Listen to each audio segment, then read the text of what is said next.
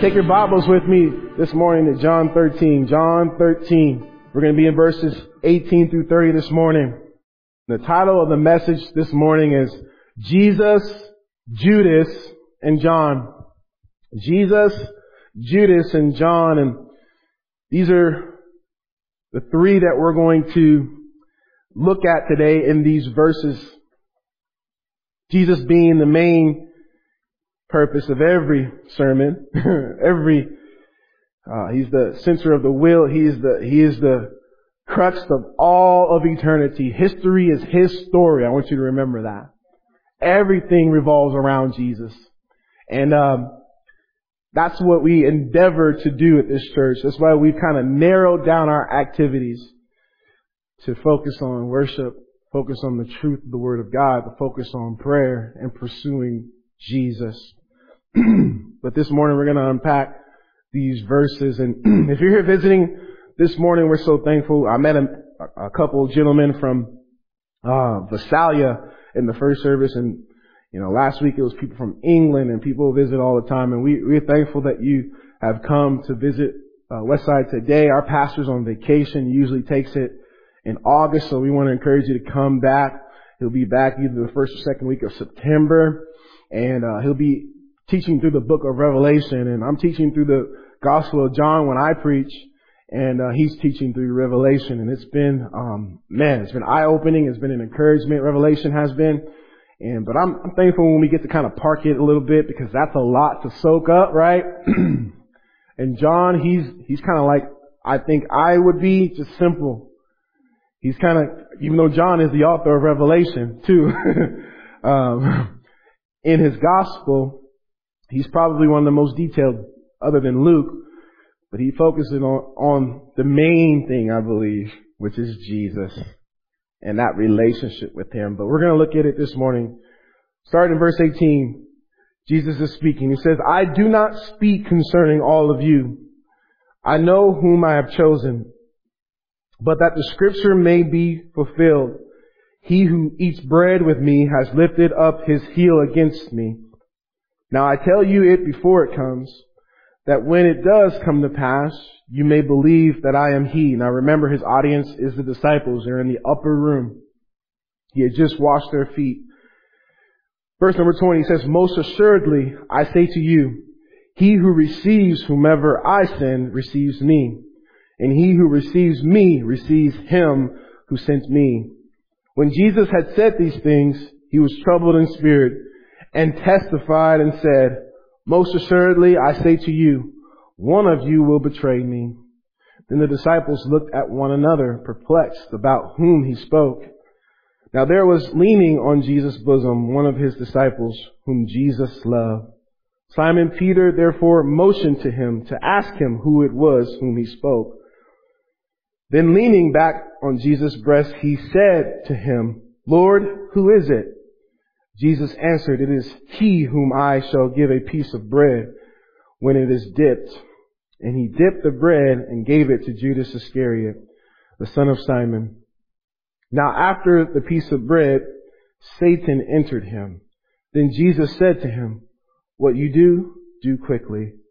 But no one at the table knew for what reason He said this to him. For some thought that because Judas had the money box, that Jesus had said to him that he should give something to the poor. Having received the piece of bread, He then went out immediately, and it was night. Pick up the scene in the upper room. Jesus with the 12. And the picture we get in the verses we just read and that we're going to unpack this morning is Jesus is reclining after having a meal with His disciples. To His right would be John, the beloved, and he calls himself the disciple who Jesus loved. And John is close as he could possibly be to Jesus. He loved Jesus. We know John had an intimacy with Jesus that others in the disciple group did not experience. But to his left, there was Judas. Judas was the one in the group who would betray Him, the one unbeliever in the 12. And he found himself close to Jesus at the table. And I find it very telling that Judas had a position amongst the disciples. He had respect amongst the disciples. He was the treasurer among the disciples, and he looked the part. He said the right things, and he was no doubt similar to the others in the group. But yet, even though he had the appearance, he had no relationship with Jesus. And I've been just challenged by that this week, because I believe that even people in a church like this one, a thriving church where God is moving, you could come to a church like this and you could be enamored with Jesus. You could be a fan of Jesus. You see, the world even acknowledges Jesus. They think He's a good figure. They think He's someone who we can model our lives after. You see, we've seen the signs. Jesus is my homeboy. You know, we see those type of things all the time, right? The world doesn't necessarily resist Jesus, the figure, but I'm telling you, there's a difference between liking Jesus and having a relationship with Jesus, intimacy with Jesus. And I want to just park there in the beginning of His sermon and ask us all the question, will Jesus say to us, "Depart from me, I know you not"? Look, I can tell you, I know Michael Jordan this morning. I do. I know his stats. I would say that I've studied his career. I wear his shoes and I look up to him. I think he's the GOAT. Don't argue with me about LeBron. No, it's not even close.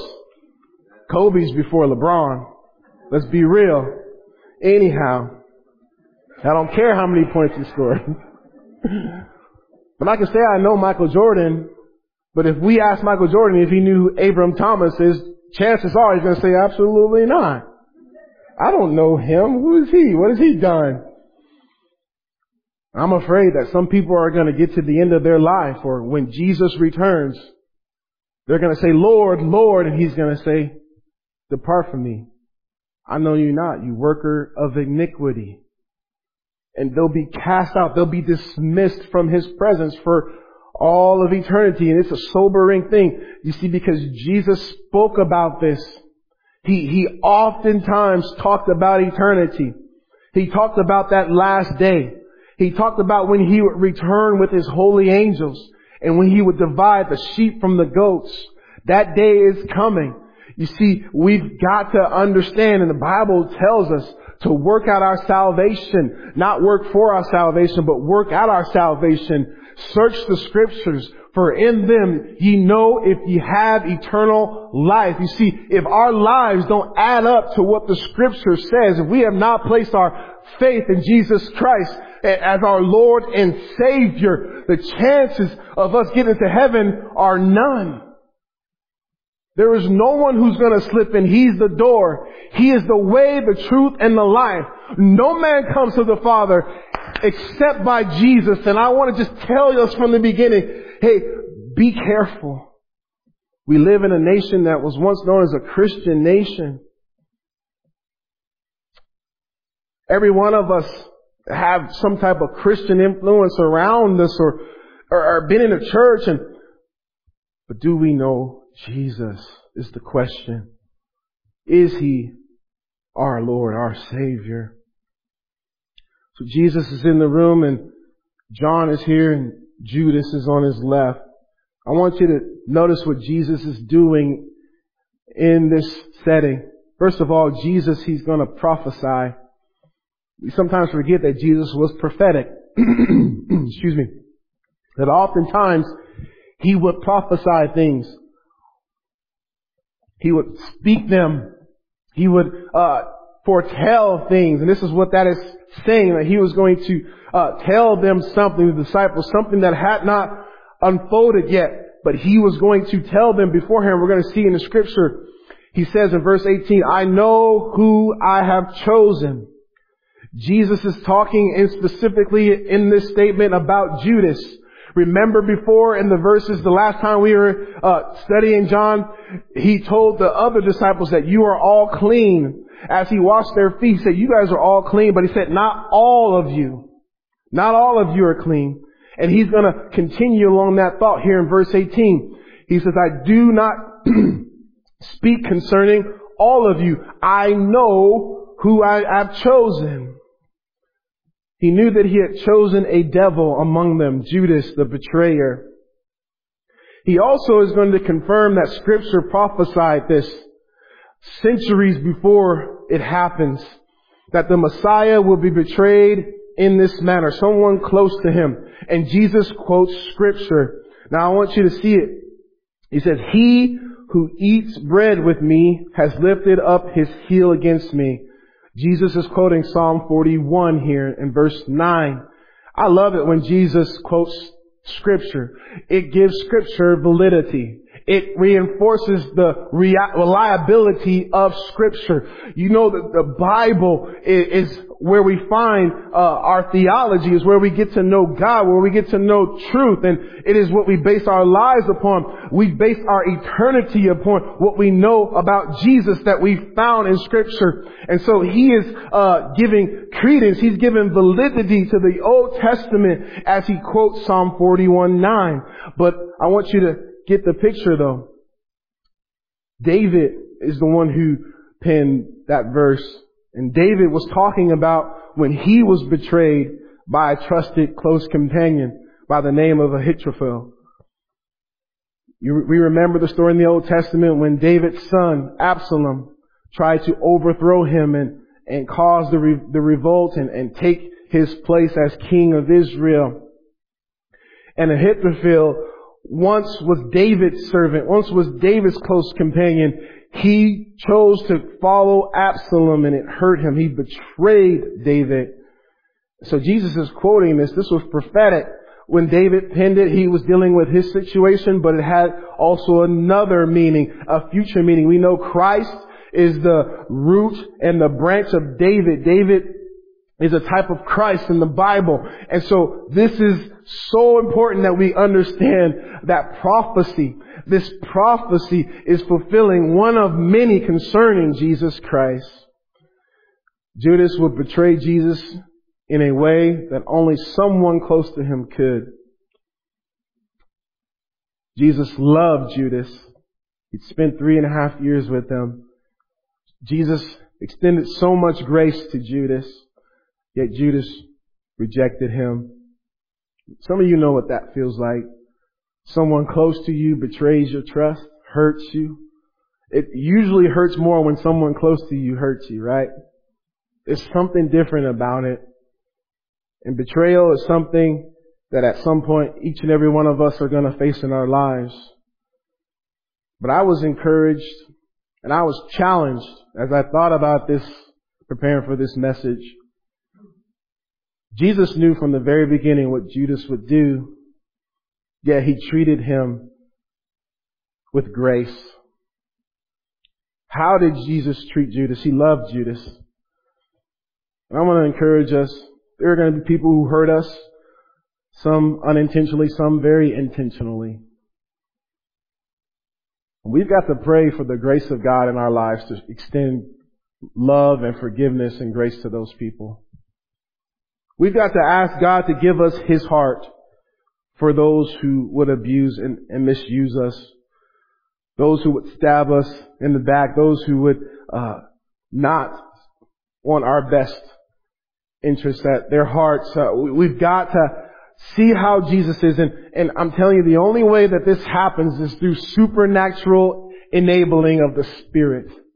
You see, because when someone doesn't like me, I don't really like them in myself, right? In my flesh. Oh, it happens to me all the time. I've been slipping. God convicted me of this. You know, I was playing pickup basketball the other week, and there was this guy who just was hacking me, like just not even trying to pretend like he was competing. He was just hacking me. And I got in my flesh for a moment.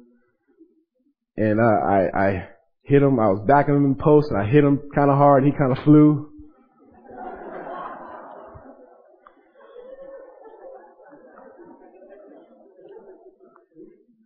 And immediately I was convicted. See, when someone hits us, we want to hit them back harder. You know, I've been trying to teach my kids how to show each other grace, and because they'll hit each other real quick and the other will hit each other. I mean, it's our nature, right? It's our nature. So we have to ask God to give us His Spirit so that when we are hurt, when we are squeezed, when things happen to us, we don't respond with the same energy. We respond in grace. And Jesus, He's the perfect example of this, isn't He? He's perfection. Not only did He love Judas, but He protected Judas. He'd made references to this before, but He never exposed Judas before He will here in just a moment.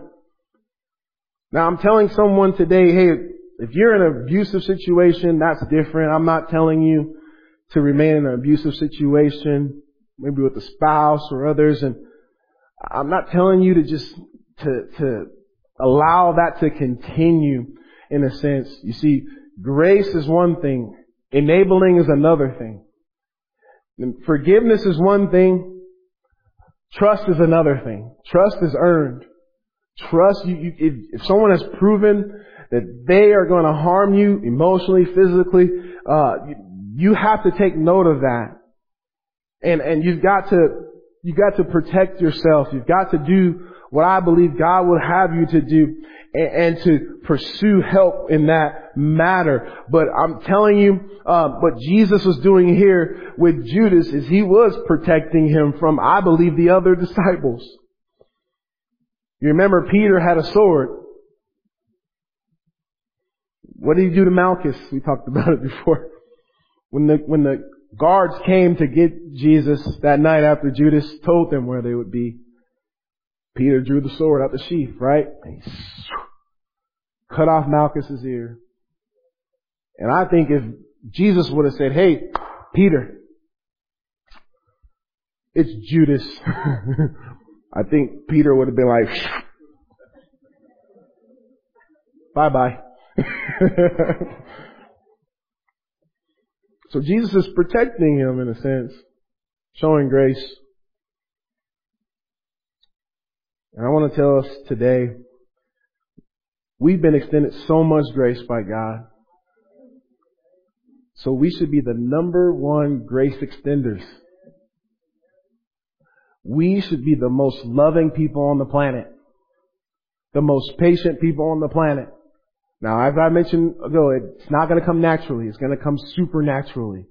This is why we must pray. This is why we must fast. This is why we must spend time in Jesus' presence. Because that's where we are formed into His likeness. That's where we are challenged and we are filled with His Spirit so that we can live out what we've been called to live out. But Judas, he is going to do something that is beyond comprehension. He's going to betray Jesus, the one who loved him, the one who protected him, the one who extended a lot of grace to him. Now, Jesus knew what Judas would do beforehand, but I want to be careful to explain to us all that He did not compel him to do it. You see, we believe at this church, we believe that God has made us in His image. He has given us the ability to choose, right? He's given us a free will. God placed Adam and Eve in the garden. He also placed the tree of knowledge of good and evil, right? But He gave them a command. He gave them a choice. He gave them the ability to choose. And they chose wrong. We know how the story has played out. But what God has always done with humanity is He's given us the ability to make our decisions, to make our choice, to have a free will. He did not create Judas to do what he did. Judas chose to do what he did, what he would soon do. And God is aware of it. God is outside of time. He knows who's going to choose him and He knows who's going to reject him. He knows in this room those who will be saved and those who will reject him. And I'm telling you, this is what He's saying. He says, I don't speak concerning all of you, but I know who I've chosen. I know. God knows. I want you to get this picture. Jesus prophesies, but I want you to see, not only does He prophesy, Jesus, He's preparing the disciples for something. Look at verse 19. It says, now I tell you before it comes, that when it does come to pass, you may believe that I am He. His purpose in telling the disciples beforehand was to reinforce their faith. No doubt this would be a traumatic night when Jesus is betrayed by Judas, taken away, brought to that mock trial, beaten, buffeted, and then crucified. Just hours away from him going through these things. He's telling them, hey, I'm telling you that this is going to happen beforehand to prepare you so that you know that I am He. Jesus wanted His disciples to be faithful. He wanted him to know that even though Judas was unloyal, even though Judas would betray him, that Judas nor the devil would win, that it was not over yet. Even after they saw him taken away in custody, even after they saw him hang on a cross and bleed and die, Jesus was saying to them, I am in authority. It is not over even when you see me take my last breath. I want to tell somebody this. I've read the end of the book. I know the end of the story. And even though it looks like all hell is progressing in our nation, even though it looks like darkness is going to prevail in this nation and this world, I want you to know that King Jesus will prevail. He has already prevailed. And one day, He will rule and reign on this literal earth. He's coming. And He's telling this to the disciples. He's telling them of the coming event so that they could be encouraged. Darkness won't win, you guys. I want to remind somebody, like we sung and go, He makes the darkness tremble. You see, the devil is scrambling right now. He knows his time is short. And I want to tell you, the same intensity that the enemy and those who serve him are working with, we should be matching and exceeding that because we are on the winning side. We say it often from the pulpit. We serve the King of Kings, and all of the devils in hell cannot stop the church of the living God. I say it every week. I feel like the gates of hell will not prevail against the church of the living God. What did He say to Peter? He says, upon this rock. Oh, I'm about to preach this morning. We serve the rock of ages. He said, upon this rock, I will build my church, and the gates of hell will not prevail against it, Peter. And I want you to know what He was saying was, Peter, you're little rock, you're the pebble, but I am the rock of ages. And upon me, upon my soon death on the cross, upon my resurrection from the dead, hey, I will build my church, and the gates of hell will not prevail against it. And the gates of hell will not prevail against it. And the gates of hell will not prevail against it. I'm telling you, what the government might say, what Bill Gates might do, it will not prevail against the church of the living God. Somebody this morning needs to hear that.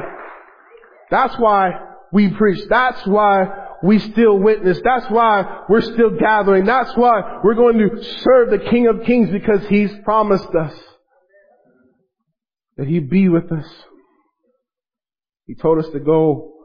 He will soon tell these disciples to go into all the world.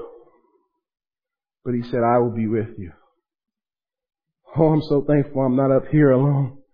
I'm so thankful you are not alone. When you go into Northrop tomorrow, you are not alone. You're His representative. He is with you. Remember that. We don't see in the physical. We live and we see with spiritual discernment. We know that He is going to win. Jesus was telling them beforehand so that they would know that His work would continue with them as His representatives, even after all of the things that would play out in the next few hours would happen. And I want to tell you guys, the prophecies in the Bible are there to strengthen our faith as well. As I mentioned before, how when Jesus quotes the Bible, that adds validity to it. But you know, another factor I was thinking about this week that adds validity, that that lets us know that we have a sure foundation is the prophecies throughout the Bible. There are over 2,500 prophecies in the Bible, 2,000 of which have already been fulfilled. Listen to that. 2,000 of which have already been fulfilled. There's some 500, most of them dealing with His second coming, that have yet to be fulfilled. When we think about Jesus, there are over 300 prophecies of Him and His first coming. Every single one of them were fulfilled. The likelihood of this happening is an astronomical number if we were to look at the odds. And I want you to get it. What Jesus was saying, I'm telling you beforehand so that you know I'm He. He said, I'm the Christ. I'm the one. I am the only one. And what I'm telling you is true. You're going to see it play out. And I wanted to reinforce your faith. I want someone today to leave here charged up because you serve Jesus. He was the greatest man who ever walked on this earth. He's the greatest man in history. He's our Lord. He's our Savior. You see, He had no servants, yet they called Him Master. He had no degree, yet they called Him Teacher. He had no medicines, yet they called Him Healer. He had no army, yet kings feared Him. He won no military battles, yet He conquered the world. He did not live in a castle, yet they called Him Lord. He ruled no nations, yet they called Him King. He committed no crimes, yet they crucified Him. He was buried in a tomb, yet He lives today. And I want to tell somebody today, He lives. He lives. He lives. And He is the one. You need not go to anyone else. Like Peter said, he said, Lord, You alone have the words of eternal life. Where else are we going to go? Oh, I can tell you right now, if you're looking to Muhammad, I can take you over to where he's buried and his body, his remains is still there. Or if you're trusting in Buddha, I can take you to where his remains is. But the one whom I preach about this morning, if we took a field trip to Israel, and we looked and we found that empty tomb, it would still be empty because He is alive. He's risen from the grave. And that's who we serve. He couldn't be conquered by death, the grave, or hell. He conquered them all.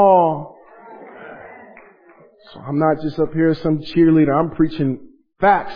I'm preaching there's been 500 plus witnesses that saw Jesus resurrected. He showed Himself alive for 40 days by many infallible proofs. Oh, Thomas held Him. Oh, Peter ate with Him on the shore. I'm telling you, why were these men who were scattered before, who left running afraid when He was arrested, why a few days later were they boldly preaching in the streets? Why a few days later was Peter willing to be crucified upside down? Why is it that their faith was reinforced? Because they saw Him with their eyes. They saw the risen Savior. And I'm telling you, have any of you seen Jesus? I've experienced Him. I may have not laid eyes on Him, but I've felt Him. I've experienced Him. I've seen His hand. I know He's alive. I talked to Him this morning. And I want to encourage you to not walk out of here defeated because He's alive. He's alive.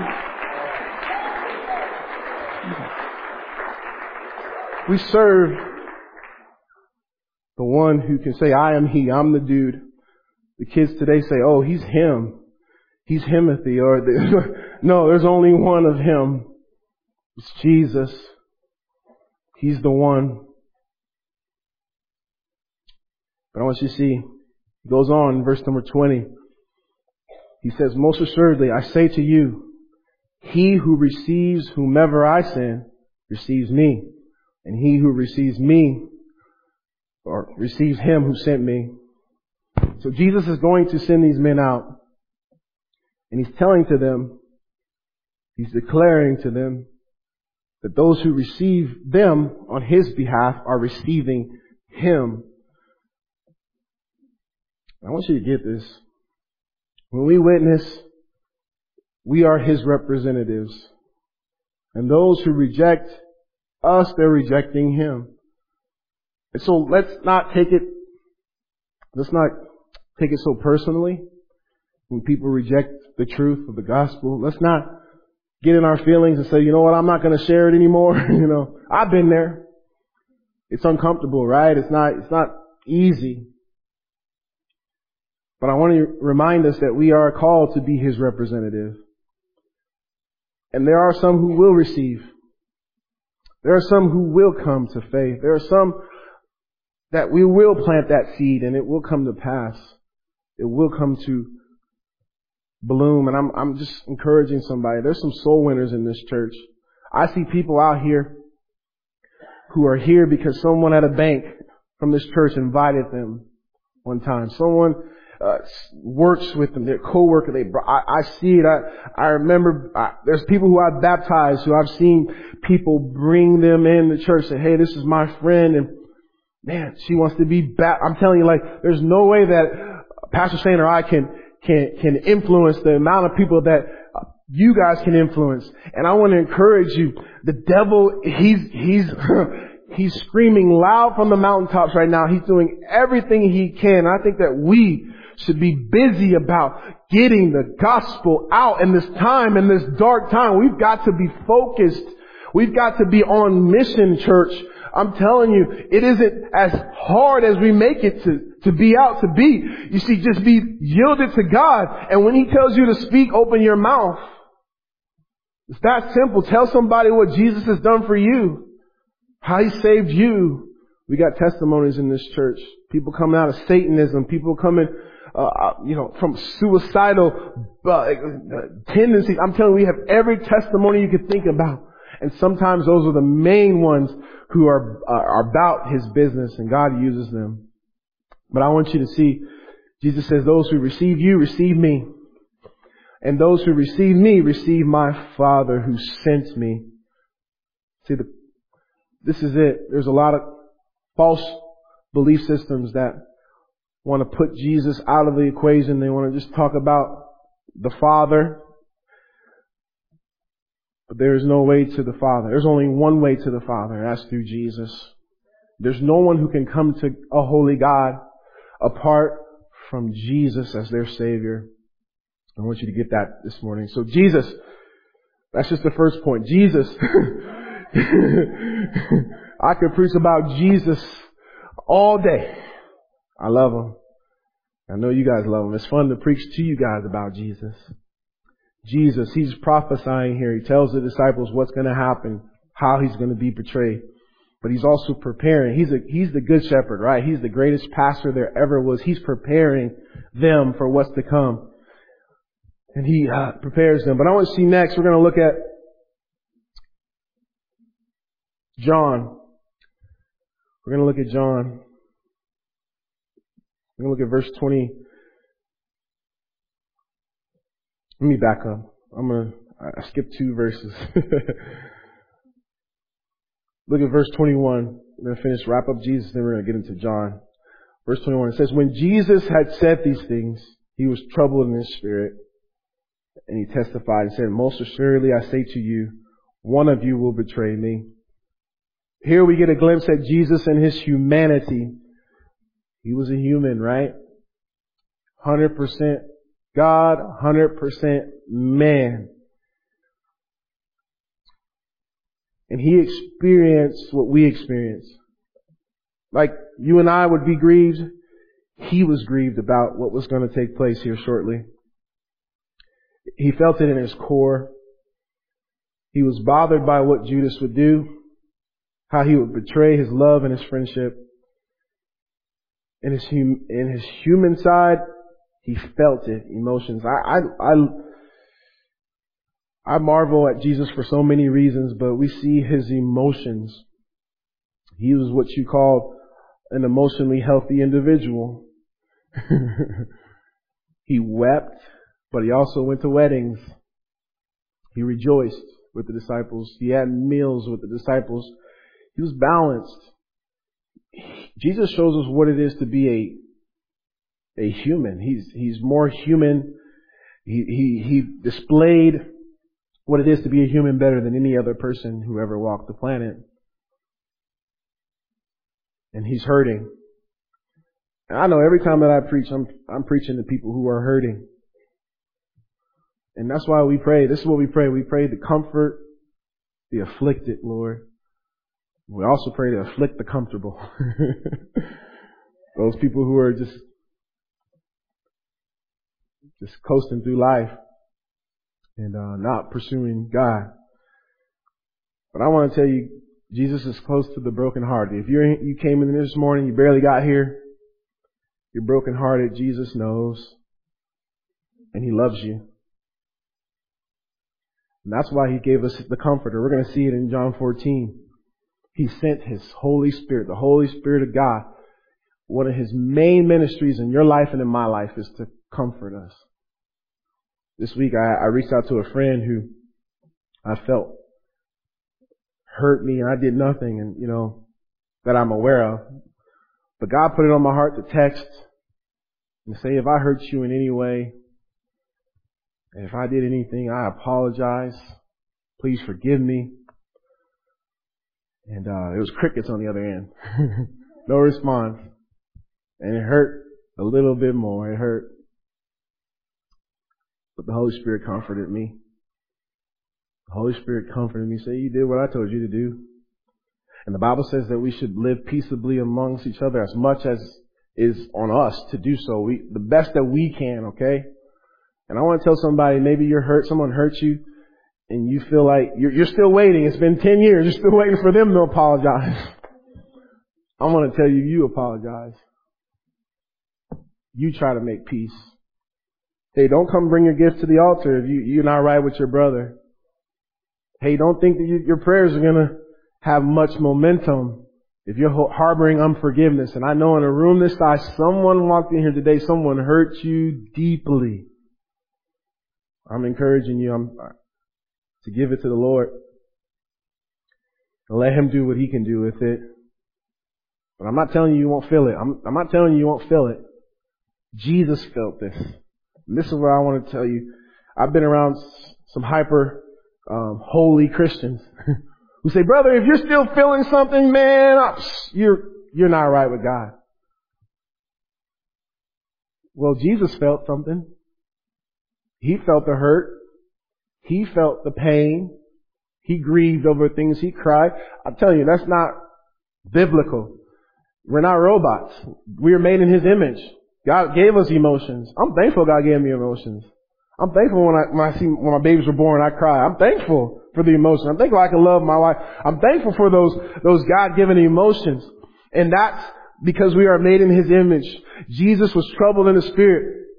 No doubt He was grieving over Judas as well. He loved Judas. He knew what Judas would face shortly after he would betray Him. He knew the future that awaited Judas. Oh, some of you know what it's like. Maybe you live with an unsaved spouse. You have kids who are wayward, who are rejecting the grace of God. And it wakes you up at night. It causes you to cry tears every week in the prayer when we pray for people right in this position whose hearts are hurting. And I believe this is what Jesus was experiencing. And I want to warn someone today. Continual rejection of the grace of God, it leads to a hard heart. You can get to the point where you reject God enough where there's no reversing course. And I don't know when that happens. I'm not God. But obviously Judas, we're going to see in a moment, he got to the point of no return.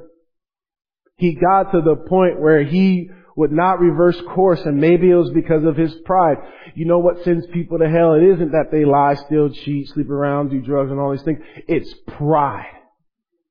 Rejection of Jesus Christ. I want you to get that picture. It's pride. There are going to be people in the church who are too prideful to admit I'm lost. Oh, I hope I don't get in trouble for sharing this. And I apologize in advance, but we had 2 people baptized in the first service. Well, 3 total, excuse me. And one of the dear ladies, she emailed me this week. She said, for 6 years, I've been resisting. And God's been convicting me. And just this week, He said to me, I feel like God was saying to me, if you reject me, when I come, I'm going to say, depart from you. So she emailed me. I said, when God speaks, you should respond. And we filled up the baptistry. Not only did she get baptized, but her husband. And I asked her husband, I said, hey, is this your first time? He's like, yes. I'm just telling someone today, I don't know who I'm speaking to. I don't know who will hear this message online later down the line. But if Jesus is drawing you, if you feel that burn, oh, you know what I'm talking about, that burn in your heart. It's the Holy Spirit of God saying, that's what you need. You need a relationship with Jesus Christ. You need salvation, or else you will never. Christians, we got to get back to weeping over lost sinners. Weeping. I'm telling you, some of you in your prayer life, ask God to break your heart for what breaks Him. You started weeping for your lost loved ones again.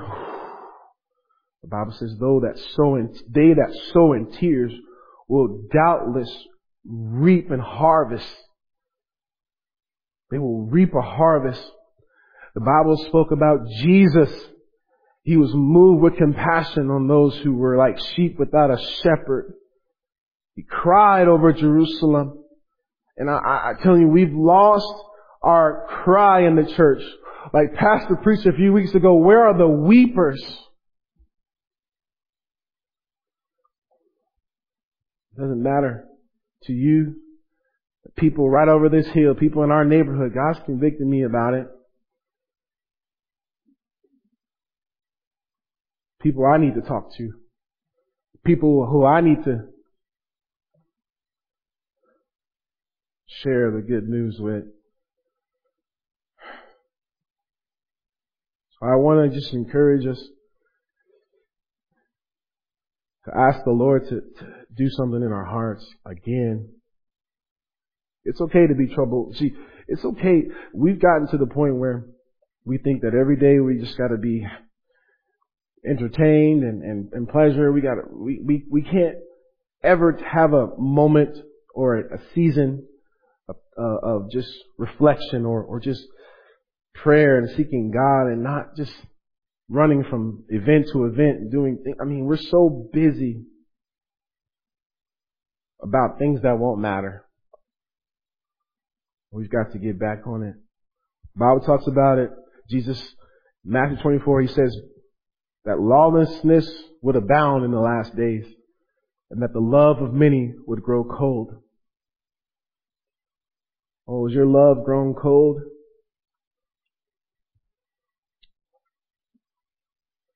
The Bible says in 2 Timothy chapter 3, it says, but this know that in the last days perilous times will come. For men will be lovers of themselves, lovers of money, boasters, proud, blasphemers, disobedient to parents, unthankful, unholy, unloving, unforgiving, slanderers, without self-control, brutal, despisers of good, traitors, Judas, headstrong, haughty, lovers of pleasure rather than lovers of God. Listen to this, though, having a form of godliness, but denying its power. These are people who go to church. They have a form of godliness. They have a form of, listen to me, this isn't the heathen who never dons the door of a church, who never speaks the name of God. This is what Paul was telling Timothy, that what the church would be like, and that there'd be even pastors who would go creeping from house to house, entertaining simple women. And I'm telling you, we see it happening today. May it not be said of us here at Westside that we live in such a manner that we fall into this category, denying the power thereof. Let me tell you, if your Christianity has no power to change how you live on Monday, it's not worth you coming on Sunday. I'm going to say it again. If my Christianity or your Christianity has no bearing on how we're going to live Monday through Saturday, then it's not even worth it. Why even come? Just live in the world. Just do what you want. Pursue pleasure. Go do what you want to do because it's worthless. It makes no difference in the world. And that's what we're seeing happen in America. We're seeing listen to me. We're seeing the decaying of America because we don't have a Christianity that can preserve it.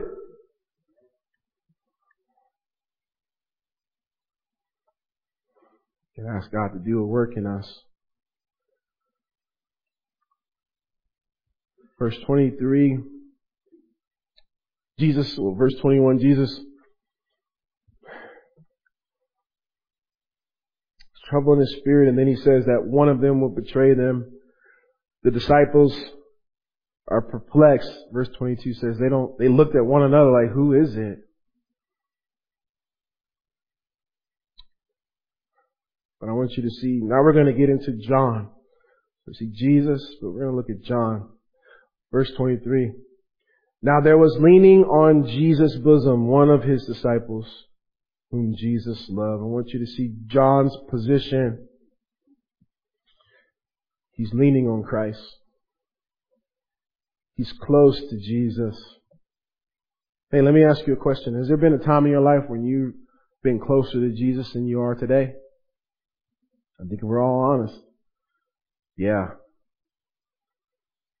Well, John here in the text, he's close to Jesus, not just in his proximity, but I believe in his heart. See, we're as close to God as we want to be this morning. If God's a priority in our life, if we pursue him first, like the Bible says we should, then we will have that closeness with him. We'd have the awareness of him in all things. We would experience him in a way that John experienced Jesus. He wanted to be close to him. You know, it's one thing to want to be close to him. Some of us, we are okay with following him from afar off because we still want to party. We're okay with following him from afar off because we still want that relationship. We still want to sleep with our girlfriend. We still want to, you fill in the blank. We still want to go to Vegas with our boys. We still want to be in the world. We still want to have one foot in the world and one foot in the church. See, it's okay, for some of you, you don't mind that you only pray once a week. You don't mind that you never hear the Holy Spirit speak to you. You don't mind that you don't have any souls in the kingdom because God used you. You don't mind that you have no treasures laid up in heaven. It doesn't bother you just as long as you're saved, just as long as you're going to get in by the skin of your teeth. You're okay with just mediocrity with your Christian life. I'm not okay with that. John wasn't okay with that. Do you understand that within the 12 there was an inner circle? There were those who were closer.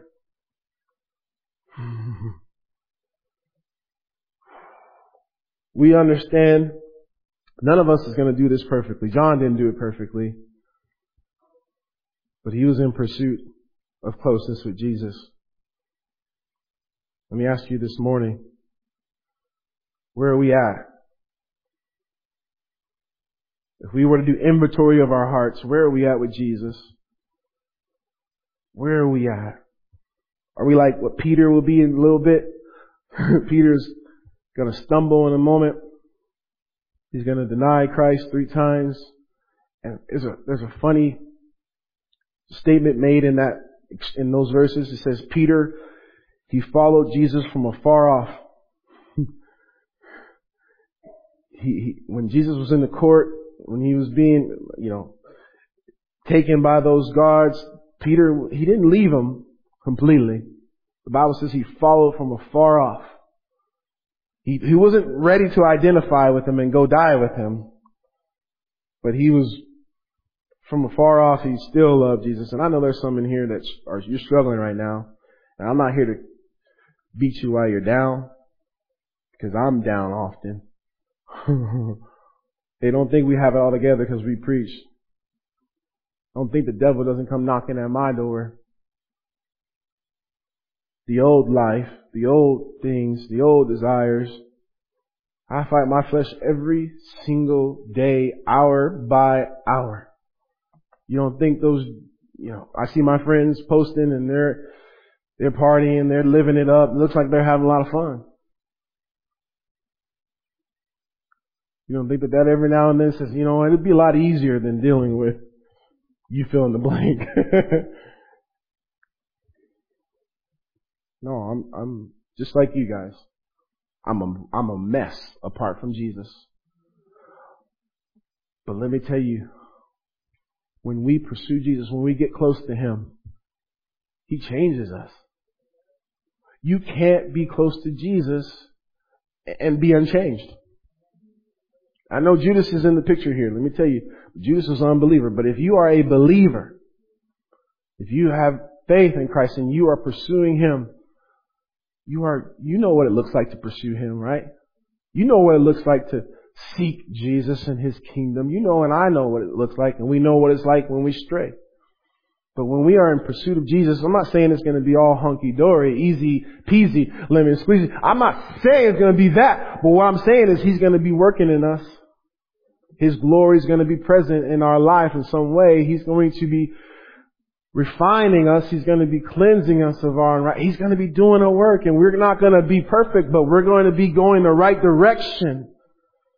Hey, I've never backslidden when I was on my knees. I've never backslidden when I was worshiping, when I was in my word, but it's always when I get afar off, when I miss a few days, when the prayer closet gets neglected, and before you know it, I can't really hear His voice. And so when the temptation comes, man, I failed.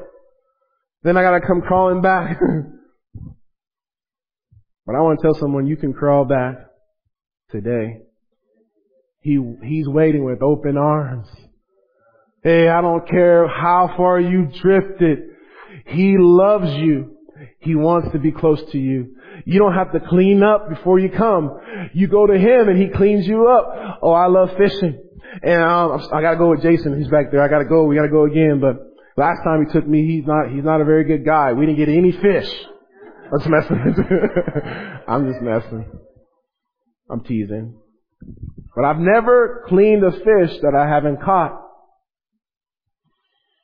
I'm telling you, when you come to Jesus, whether it be for the very first time in salvation or when you come back in repentance as a believer, He'll clean you up. He'll clean that dirt off of you. Just like my kids, I see them running.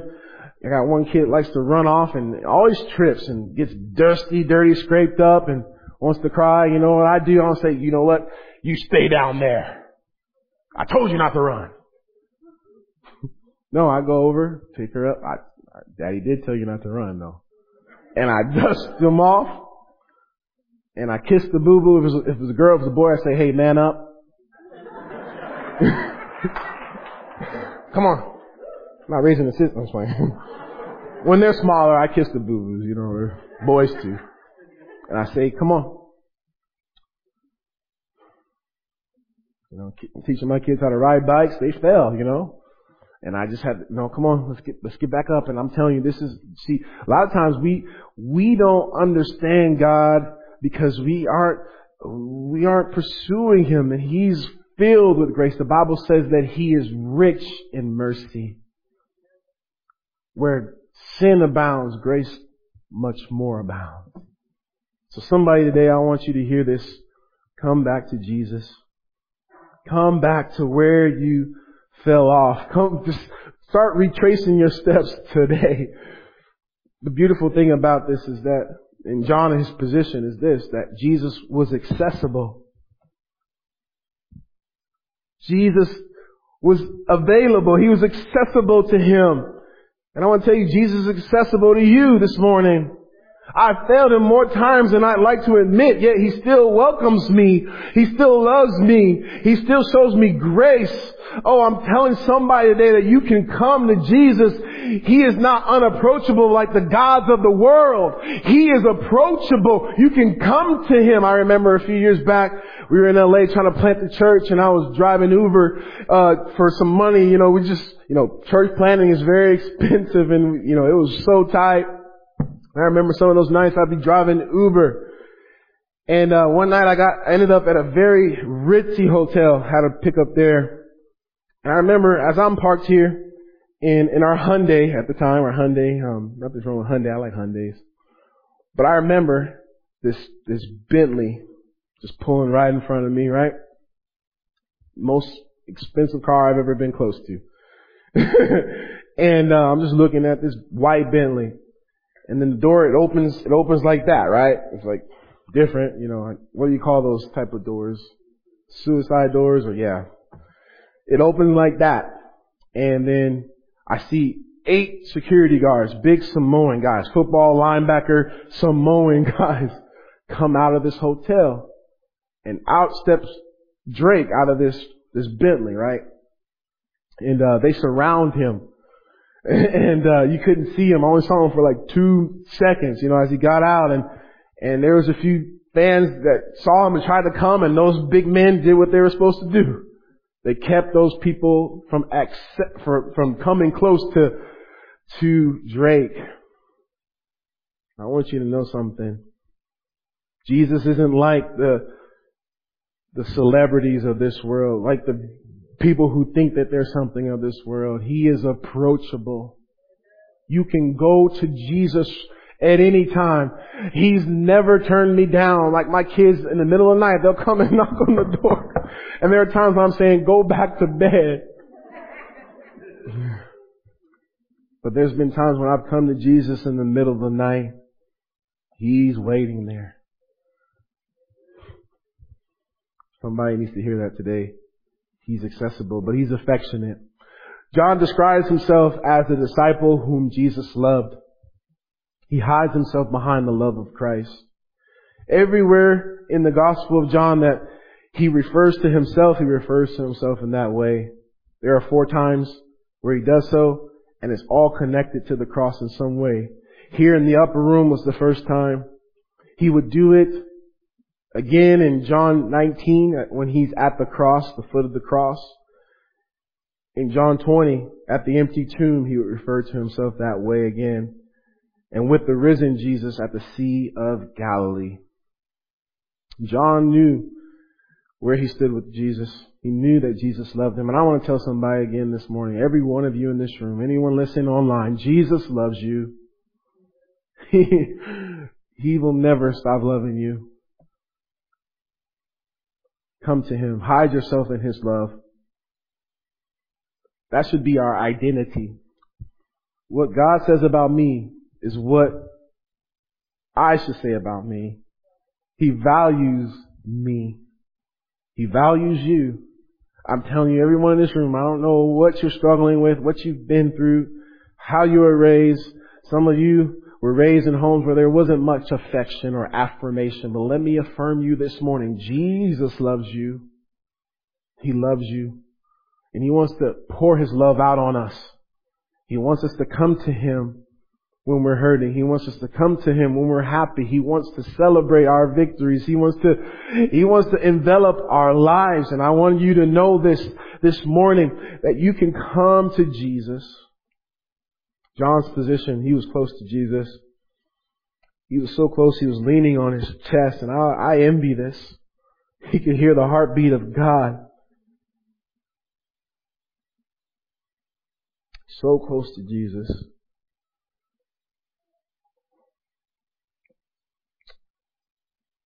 So close to Him. He's accessible. He's affectionate. And so the disciples see where John is positioned, and they request of John to ask Jesus who it is that will betray, who it was that was the traitor among them. And John asks, he said, Lord, who is it? And Jesus answers. He answers. I want you to know this, guys. Jesus answers when we pray. Sometimes it's yes, sometimes it's no, sometimes it's not yet. I got something better. God always answers those who are seeking Him. So he tells Judas, he says, it's the one. It's the one who I hand the bread to after I dip it. And so Jesus proceeds in verse 26 to dip the bread in the juice or whatever it was, and He hands it to Judas Iscariot. So we see Jesus. We've looked at John. Now we're going to look at Judas, and we're almost done, guys. Judas. Look at verse 27. Now after the piece of bread, Satan entered him. Satan entered him. I want you to see that Judas is possessed by the devil. This is absolutely crazy. Something happened when Jesus handed him the bread. It was Jesus' last demonstration of love and grace to him. And instead of saying, no, I'm not, he just heard what Jesus said. Remember, John is here, Judas is on the other side. Instead of saying, no, I repent, I don't want to do this anymore, he received it, sealing his demise. See, the same sun that melts the ice, it hardens the clay. His heart had gotten so hard, he couldn't wait for the moment where he can go and betray Jesus. He received the bread. Judas rejected Jesus for the final time, and something broke. A barrier broke. It wasn't until that point that the Bible says that Satan entered him. And I don't know what this is, if this applies in modern day, but I think you can reject Jesus to the point where you have a demonic hatred for Jesus. You've seen it. You've seen someone, you even mention his name, they manifest. Because there's a spiritual aspect to it. I've shared this story before, but I had a professor in college who was an evangelist as well, and he was preaching at a church, and the pastor said, there's a guy who I know is close to death, and he's quite frankly one of the worst sinners in our town, and he hates God. He doesn't want to let anybody talk to him about God, but I just want to try. I just have a burden for this man. Would you visit this man with me? And so my professor said, yeah, I would love to. And he went, and the man, his health is failing, and he's on his deathbed. And my teacher gets there and he says, hey sir, I'm such and such, and I've come from such and such church, and I just want to share with you a few scripture. And the man said, don't you open that Bible here. That was his expression. Don't you mention that name in here. And he's like, okay, sir. Okay, so is it okay if we pray for you? I just want to pray. No, I don't want any prayer from no preachers. I don't like preachers. So they tried. His health declined to the point where he had to be taken in the hospital. And as he was passing away, the pastor we heard later on that as this man was dying, he kept asking the nurse to pull his feet away from the fire. He was hallucinating, or was he? He's like, pull me away from the fire. My feet, they're burning. Pull me away from he kept asking the nurse, and the nurse was like, there's no fire here. What are you experiencing? Maybe it's the meds, and they just kind of ignored him. But what I think he was experiencing was where he was headed. And you guys, I think sometimes we forget that there is a heaven and there is a hell. A literal place. We're in between now. We're on earth. No one here is in hell. I know I've heard people say this like, I'm living hell now. Things can't get any worse. No, hell is worse. You say, oh, you guys are one of those churches. You're one of those hellfire. Well, Jesus was that type of a preacher. He spoke about heaven and hell more than any two topics. And I can't shy away from this. Some are going to come because of the love of Jesus. Some are going to believe on Him because of His goodness and His grace, but others The Bible says we have to snatch them from the fire. We have to snatch them from the fire. Say, hey, wake up. I was reminded of the brevity of life this last week. We were just coming back from celebrating my daughter.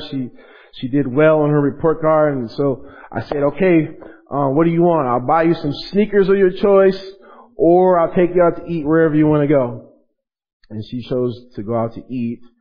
And, she didn't let me off the hook. She wanted sushi. The most And I was like, okay, that's fine. So we went out to sushi. We had a great time. And we're on our way home. And as we're going home, we see an accident scene, and my wife's like, babe, there's a whole body laid in the street. They just put the white blanket over them. And I'm like, no way. And I look, and sure enough, someone had gotten hit by a car, and you saw the blood stain, and you saw on the white sheet there was blood seeping through. I mean, not to be graphic, but it was as close as, you could be to a scene of death. And it rattled me. Not that I haven't experienced that before, but it's just something couldn't get out of my head and then now for the last week I drive that street every day, and I looked and I could see the stain in the street still. So fresh still. Hey, one day each and every one of us are going to check out of here. None of us are exempt for it. Are we ready to meet our Maker? Do you know where you will spend eternity? Hey, the Bible talks about it's better to go to a funeral than to a wedding. You know why? Because it makes us think about the things that we try to put out of our mind. It makes us come to the grips of reality that one day we're going to be at the front of the church. It will be people mourning us. You know what I thought about this week? Life just went on. Cars are just driving over that spot. They don't even realize what happened. And one day you and I are going to die, and our family's going to grieve us for a little bit, but the world doesn't stop spinning. Life will go on. But for the individual who does not have a relationship with God, it's going to be terrible. Judas, he had all the spiritual advantages that anyone could ever ask for. He had the greatest pastor who ever lived. He heard the greatest sermons ever preached. He watched miracles after miracles. He even performed miracles while doing ministry. And he died by suicide and went to hell. And he is still there. He heard warning after warning after warning after warning, and he didn't heed one of them.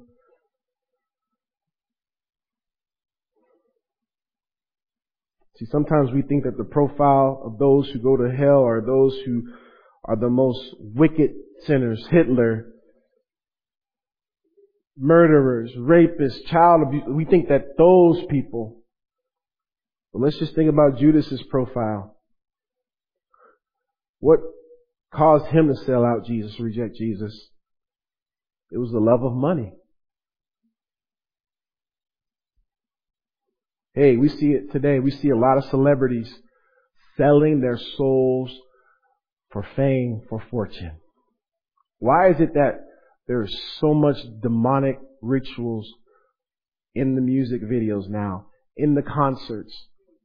Why is it that you can't go to a concert without there being a portal? Some of us, we let our kids listen to these people who worship the devil. And he was the minister of music. Hey, God help us Christians. If we're going to these concerts and you see Taylor Swift and you see them straight up doing conjuring rituals, demonic rituals at their concerts. What are they doing this for? Fame, fortune, covetousness. They want that position. God help them. I pray that they wake up. Unlike Judas, I pray that they repent and turn to Jesus before it's too late. You can live 70 years here like the rich man did, and you can have everything that the world has to offer and die and go to hell for eternity. God help them. Judas was demonized and he was dismissed. I won't take a lot of time, but the disciples were confused. They thought that Jesus told them to go buy something or to give something to the poor, but Jesus had dismissed him. He left the presence of the light of the world. He left the presence of the Savior for the last time. And the Bible talks about that when he went out, it was night. It was dark.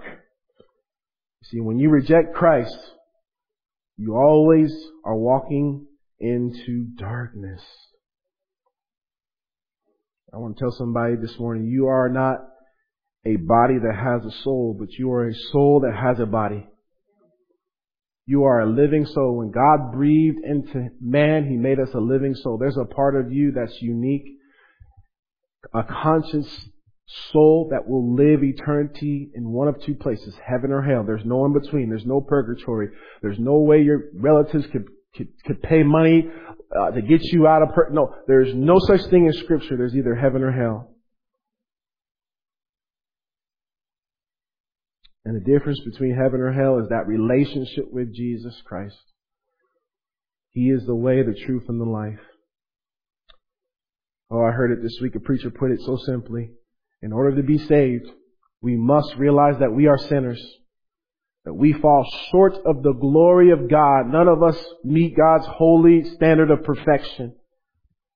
We must acknowledge that. We must repent of our sin, turn away from our sin, say, God, I'm turning to you. I'm turning away from my sinful lifestyle. I'm turning to you, God. I'm repenting of this. I'm changing my direction. And then we must receive the Lord Jesus Christ as our Savior, our Lord and Savior. Now, I want you to just get it. It is that simple. The Bible says that if you confess with your mouth the Lord Jesus and believe in your heart that God hath raised Him from the dead, thou shalt be saved.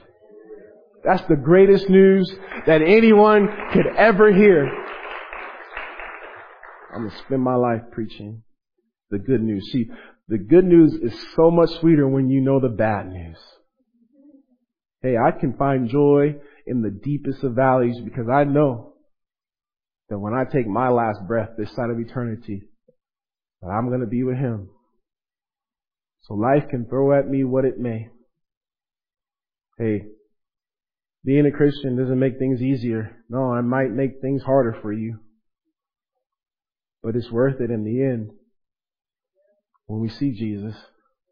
Some of you have been to a play before, right? Where at the end of the play, the director comes out, sometimes with the cast, but sometimes on his or own timing. But when the director comes on stage, the show is over, right? Hey guys, one day the director, King Jesus, is going to come out of heaven and step on the world stage. And it's going to be over. The age in which we live in will be over. It will not be time at that point to make decisions. It will be too late. We will be set in whatever decision we've made already. I want to tell somebody today, choose Jesus today. Choose Him today. He loves you. He desires you. Come to Jesus. Hey, don't let Christians keep you away from a perfect Christ. We're going to fail you, but Christ will never fail you. I want you to know that. I know what some of you are thinking, yeah, my dad said he was a Christian, but he beat me. Don't let imperfect people keep you from a perfect Savior. Don't let a mystery allow you to go to hell. You may not understand it all, like we talked about in the beginning. I don't understand the Trinity all the way. I don't understand a lot of things about God. But what I do understand is that He loved me enough to send Jesus to die for me.